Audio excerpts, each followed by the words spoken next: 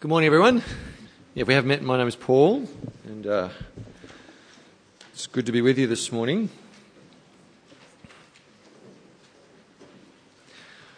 A farmer went out to sow some seed, and as he was scattering, some of the seed fell among thorns. And the thorns grew up and choked the plants. And according to Jesus, who told that story, that may well be like some of us in this room today. We hear the word of the gospel, the word about Jesus, but gradually, slowly, over time, the worries of this life and the deceitfulness of wealth and the desires for other things, they come in and they choke the word out of us to death. I reckon that's one of the scariest stories Jesus told, because you see, according to Jesus, our worries, our deceptions, our desires may well choke some of us to death. And it's about that danger that God wants to speak to us today. So I'm going to pray. I invite you to pray with me. I'm going to pray that God would help us to understand His word properly and to respond rightly to it. So how about we pray? Heavenly Father, we thank you for your word, the Bible. And as we come to think about it together for a few minutes, we want to pray that you'd help us to understand it, but that in understanding it, Father, it actually might change us so that we might obey it. That we want to be people, Father, who take you at your word. And I guess, that's a somber start to our time together. And so we thank you, Lord God, that you actually speak to us in your word about serious things. And we want to take you seriously. We don't want to be mucking around together here, Father. We want to think seriously about serious things, and so we ask you to help us to do that as well. As you speak to us, Father, about life and death, help us to choose life. It's in Jesus' name we pray. Amen. Well, actually, it was last Sunday that we began across our 4 churches looking at the letter of James. But it was pretty lonely here in Morning Church last week because you guys are obviously on your camp. And I said hello to a couple of people who came, not realising that church wasn't on. But so we actually began across the other 3 churches looking at chapter 1, verses 1 to 12. And you can listen to the talk on the webpage if you'd like to and have a read of it yourself. But let me just fill you in on the very quick detail. In the first 12 verses of James chapter 1, we discover that James is writing to Christians who are scattered through the nations, Christians who are having a hard time, they're facing troubles and hardships. And the letter of James opens with a call for endurance and even joy in the face of trials and hardships. Let me read to you verse 12 from chapter 1 because that's where we ended last time. And it's a good place for us to begin today. So chapter 1 and verse 12. Let me read it for you. It says, "Blessed is the person who perseveres under trial, because when they have stood the test, they'll receive the crown of life that God has promised to those who love him." That's where we ended last week. We face trials, and James calls upon us to face those trials with joy. But of course, whenever we face trials and hardships, even as a Christian person, there is a darker alternative to joy, isn't there? And so as James began his letter, he talked about the positive opportunity that trials might bring, positive opportunities for growth in maturity and completeness. But there's also a negative opportunity, isn't there? And so really our passage this morning, today, James turns to consider that more negative opportunity. James warns us of a deadly deception when we face trials and hardship. So point 1 on your outline, and have a look at verse 13 with me. James says, when tempted, no one should say, God is tempting me, for God cannot be tempted by evil, nor does he tempt anyone. At first glance, it might appear that, James has changed topics with that verse. He's dealt with trials, verses 1 to 12, and now he's moved on to temptation, verse 13. But I want you to think about it for a moment, because I think when you do, you'll see that every trial is at the same time always a temptation. A trial is always at the same time a temptation. If you like, it's almost like a trial is an external hardship, something coming to us from outside of us. But at the same time, it always creates within us an internal difficulty. It's as we face trials that we always face the decision, will I or won't I trust God in this? Will I or won't I trust God in this? See, every trial is always at the same time a temptation. So James hasn't changed topic. He's still zeroing in on our response to trials. He's just now considering this dark alternative to trials. And he first of all warns us of a false trial. And the false trial is that whenever you face hardships or trials of many kinds, the false trial is to accuse God of tempting you into evil. See, when you are tempted, when you're under trial or hardship, it's a terrible error, James says, to say it's God who's tempting you into evil, or that somehow God is the one pushing you away from him into the arms of evil. That's an error, James says. But of course, it's the classic human default position, isn't it? Whenever we're in trouble, whenever we're under hardship, the classic human default position is to blame someone else. So this is Adam back in the garden, back in Genesis chapter 3. This is Adam having failed to trust God, failed to trust God's word. This is Adam having turned away from the goodness of God, and then he's confronted by God about his disobedience, okay? And Adam's response, do you remember it? Adam said, the woman you put here with me, she gave me some fruit from the tree and I ate. There's the classic response. It's her fault, God. It's your fault, God. And Adam's words have been passed down his family line through time, even to us. Because they're often our words too when things are hard, when we're under trial. It's your fault, God. If you hadn't put me in that position, I wouldn't have failed. I wouldn't have fallen. Don't blame me. How was I supposed to get through that? It was just too hard. But James says that's a false trial. That's a blasphemous false trial, because the living and true God of the Bible is holy. And in his holiness, he cannot look upon evil. His eyes are too pure. He cannot tolerate wrong. There is nothing in God whatsoever that might induce him to evil. And so he would never ever delight in someone else being led to evil. He would never lead anyone else into failure. God, who cannot be tempted by evil, James says, would certainly not tempt anyone else into evil. That's a false trial, to blame God for our failures under trial. In fact, James says the answer lies much closer to home. So have a look at verse 14 with me. James chapter 1, verse 14.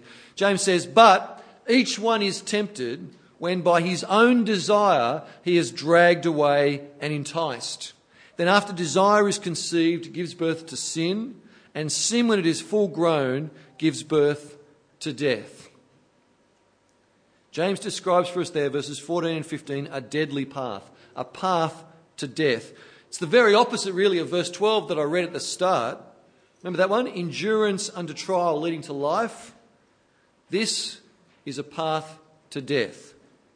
And the first thing to note is that the one who walks down this pathway has no one to blame but themselves. Did you see it?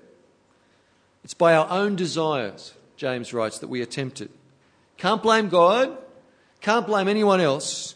Each one is tempted, James says, when by their own desire they are dragged away and enticed.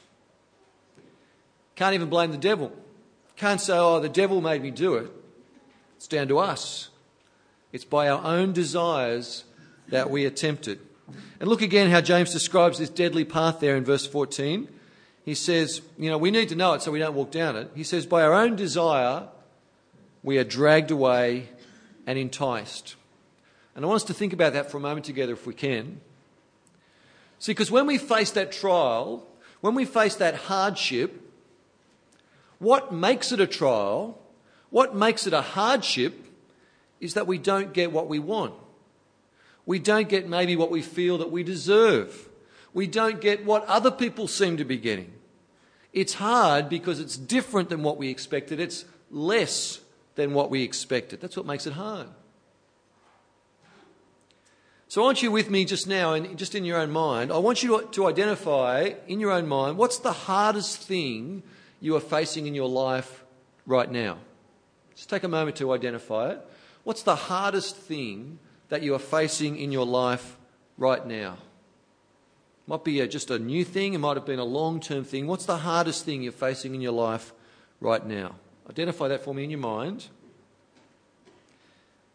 And now I want to ask you, think about what makes it so hard. What makes it so hard? What are you missing out on?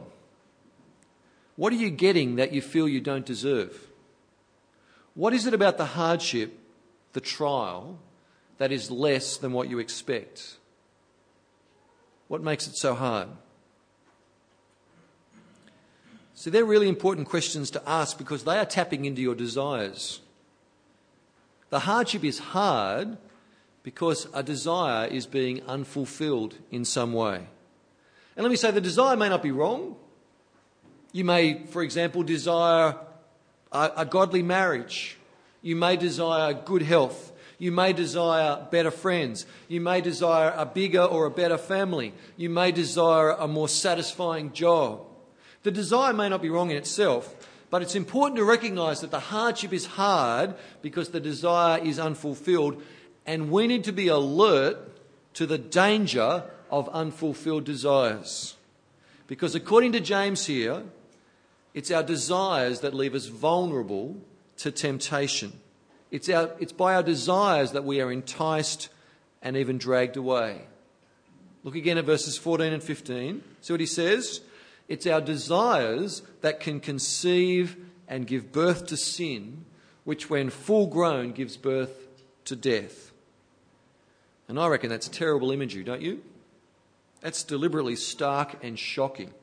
Conception and birth should lead to the celebration of life.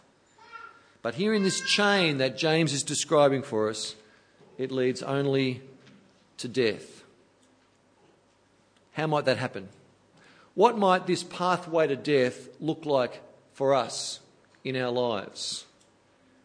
Can I say that's a trickier question to answer from up front here? Because the pathway will look different for each person and each desire.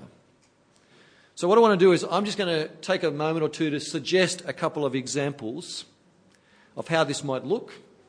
And you'll need to prayerfully think through how it might work for you with your particular hardship you're thinking about in your mind and your particular unfulfilled desire. Here's some examples. So think about the man, the husband, who is discontent with the attention and the affection that his wife shows him. He has this dream of married life, what he imagined it would always be like. Just doesn't seem to match reality.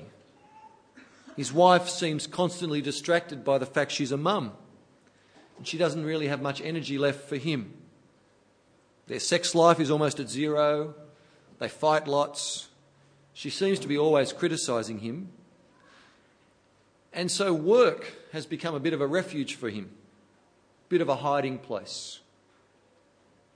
And you see he's in great danger of being dragged away and enticed. And then there's that woman at work who, she just gets him. She laughs at his jokes. She asks him how he's going, takes his ideas seriously.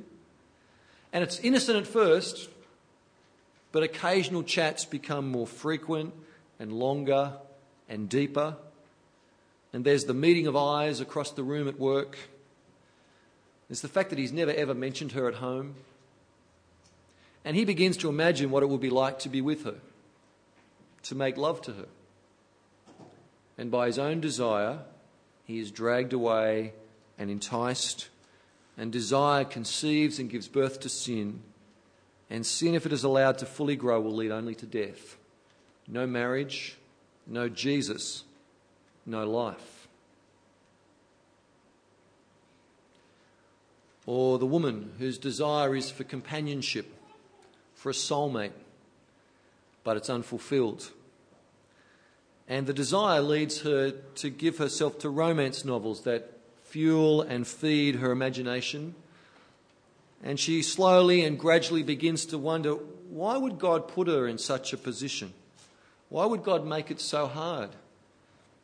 Nothing wrong with wanting a husband. She deserves a husband. Why is God holding out on her? And she notes with growing spite the contentment of all of her married friends. And she resents the fact that in the Bible, God says a believing woman should marry only a believing male. And can you see it, how her desire makes her so vulnerable? She's in great danger of being dragged away and enticed. Can you see all the weeds that are growing up around her? She's in such danger of turning her back on God and walking down a pathway that leads only to death. Well, there's the person who craves security, the security really of material things, of money, but through the deceitfulness of wealth is dragged away into the slavery of gambling addiction, whose heart is stolen from Jesus by lotto tickets and the false hope they hold out. Or this is the teenager who just wants to be liked, just wants to fit in, just wants to be accepted, and they're just so tired of being on the outer, and they want to be part of the in crowd. And see, their desire makes them so vulnerable, so easy to be dragged away by that desire. And so they find themselves making such foolish decisions because they've given themselves to pleasing people now and not God. They trust in popularity to save them, and it can't. Or this is the person who's just weary of how hard it is to be a Christian. Weary of, you just got to think about so much all the time. Just weary about having to be different, not like everyone else. Just weary of the responsibility that comes with being a Christian. And that desire is growing into discontent and resentment and bitterness. And from every magazine and every TV ad and from the people at work, the easy life is beckoning. The life that, you can just make decisions that suit me. I don't have to make decisions that have to fit in with everyone else anymore. And slowly, gradually, that longing is seen in the person's choices. And time spent around other Christians gradually slows because they just make you feel guilty anyway. And they are in great danger. Folks, you need to prayerfully join some dots for your own situation, your own life. But let me tell you, or let God tell you, each one is tempted when by his own desire he's dragged away and enticed. And after desire has conceived, it gives birth to sin. And sin, when it is full grown, gives birth to death.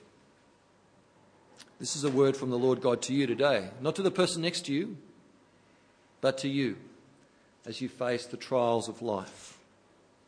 Because that trial, that hardship comes as a temptation to give up because it's too hard, a temptation to give up on God, a temptation to seek to have your desires met somewhere other than God. So can you think with me again about that hardship in your life right now? What makes it so hard? What are you missing out on? What are you getting that you feel you don't deserve? What desire is being thwarted, not met, left empty? Got to ask those questions because our Heavenly Father is warning us today that unmet desire is just a slightly open door onto a very dangerous path, a deadly path. And we must not walk down it. So how are we to shut the door? How are we to resist the temptation? How are we to avoid the path? Well, it's really to answer those vitally important questions that James goes on to remind us of a truth. He's talked about a deception, now he wants to remind us of a truth. Because it's only truth that can protect us from deception. And let me tell you, the truth that James reminds us of is empowering. To hold on to this truth, to believe this truth, is to shut the door, really to slam the door on the deceptive pathway of death. So point you on your outline and have a look at verse 16 with me.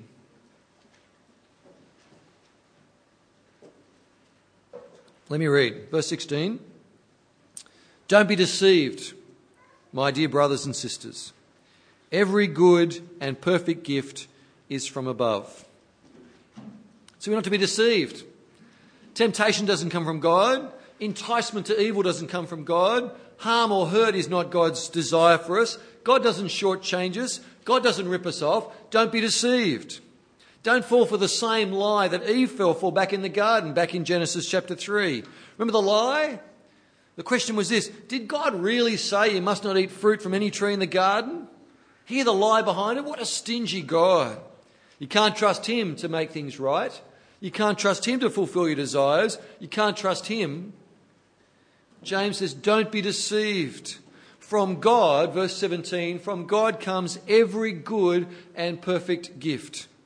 Every good and perfect gift comes from a generous God. In fact, you know what? The way James originally wrote it was this: every good giving and every perfect gift is from above, from God. Sounds a bit clumsy in English, doesn't it? A bit repetitive. Every good giving, every perfect gift. Why would James write it like that? Because he doesn't want us to be deceived. He wants us to get it.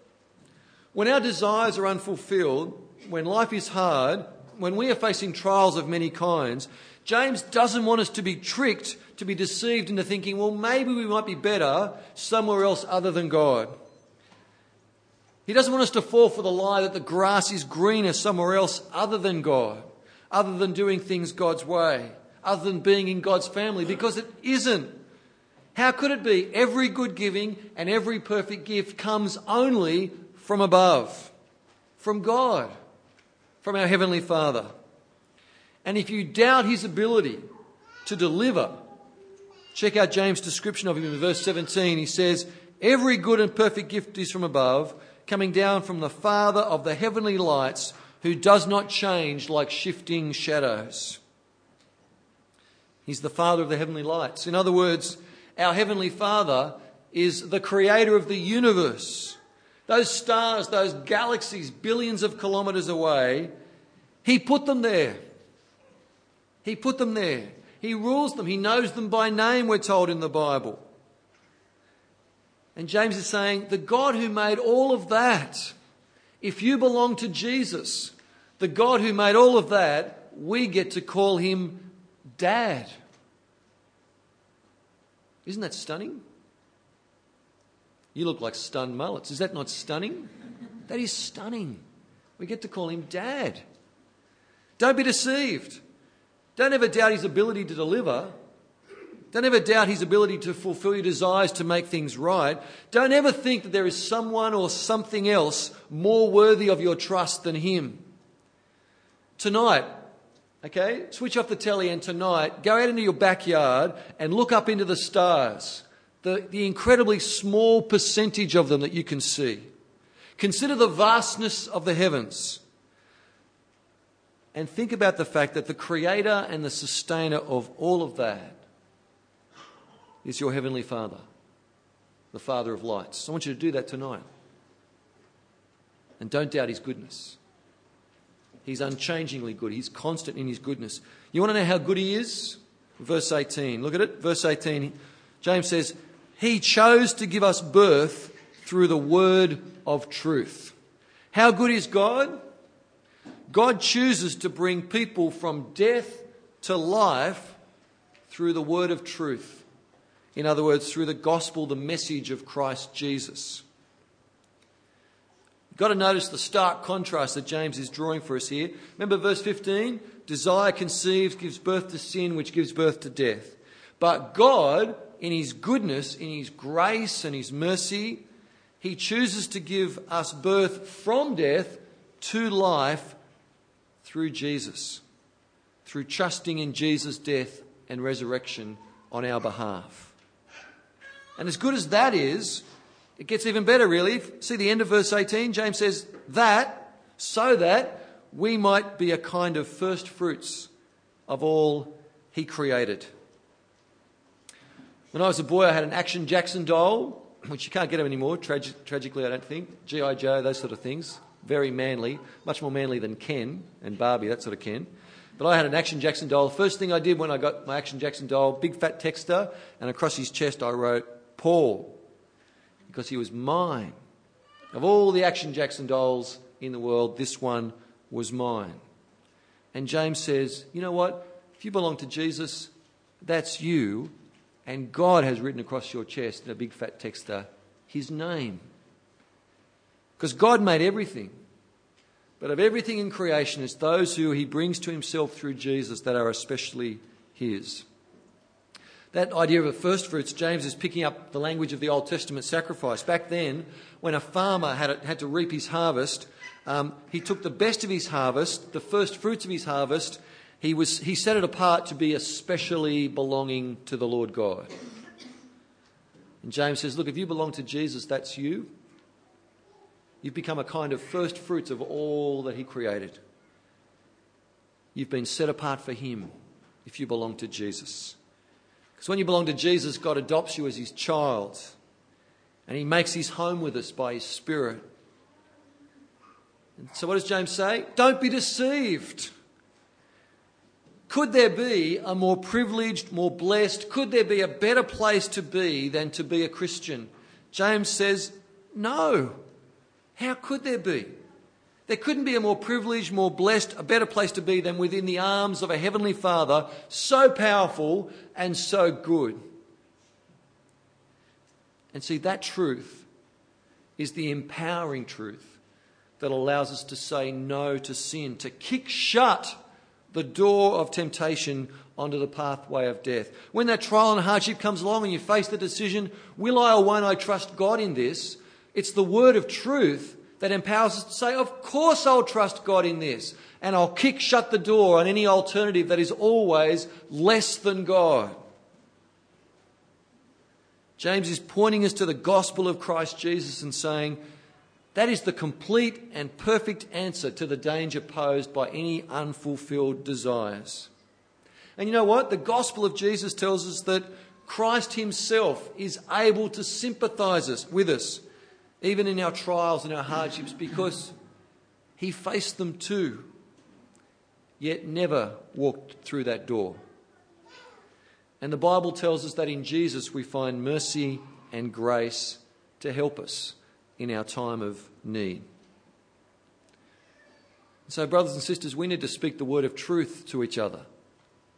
We need to speak the gospel to each other whenever we can. As we gather as church, we've got to keep on talking about the gospel of Jesus.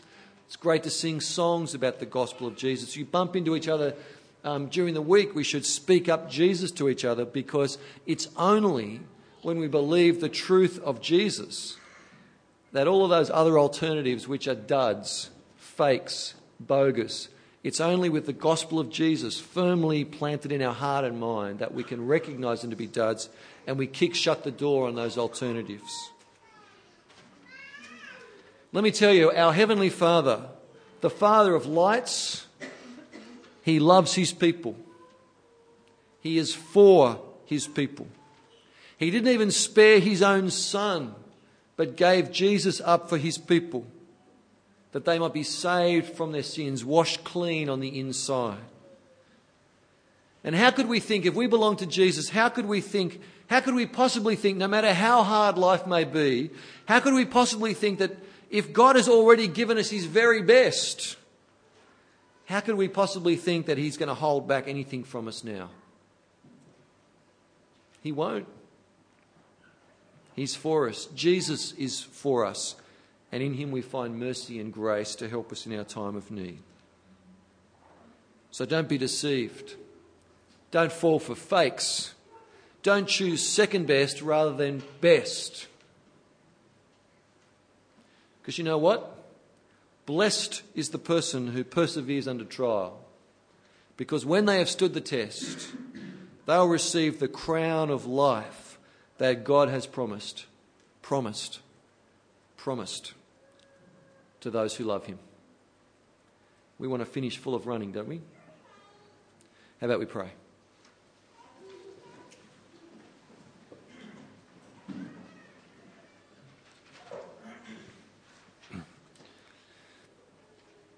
Just take a moment to talk to God yourself, just in the quietness of your own heart and mind, just a few moments.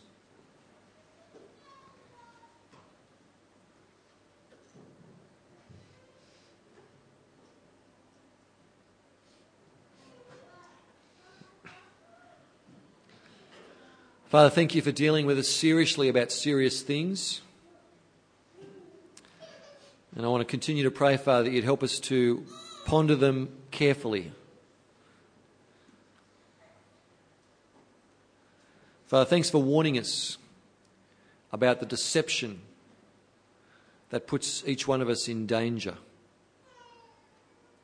And I want to pray, Father, that you might convince and convict every single one of us today about just how great the word of truth is, how great the message about Jesus is. We want to be convinced of that, Father, because we want to be able to spot fakes. We don't want to go through that doorway onto the path of death. Father, we want the crown of life that you promise to those who love you. And Father, some of us have gone through that door, have walked down that path, and we're grateful, Father, for the mercy and help of Jesus in our time of need. And each day as we face trials, Father, we're in need, because we want to choose to trust you and not something less than you. And so please help us. And Father, help us to focus in our minds and hearts on the message of Jesus, the word of truth. In Jesus' name we pray. Amen.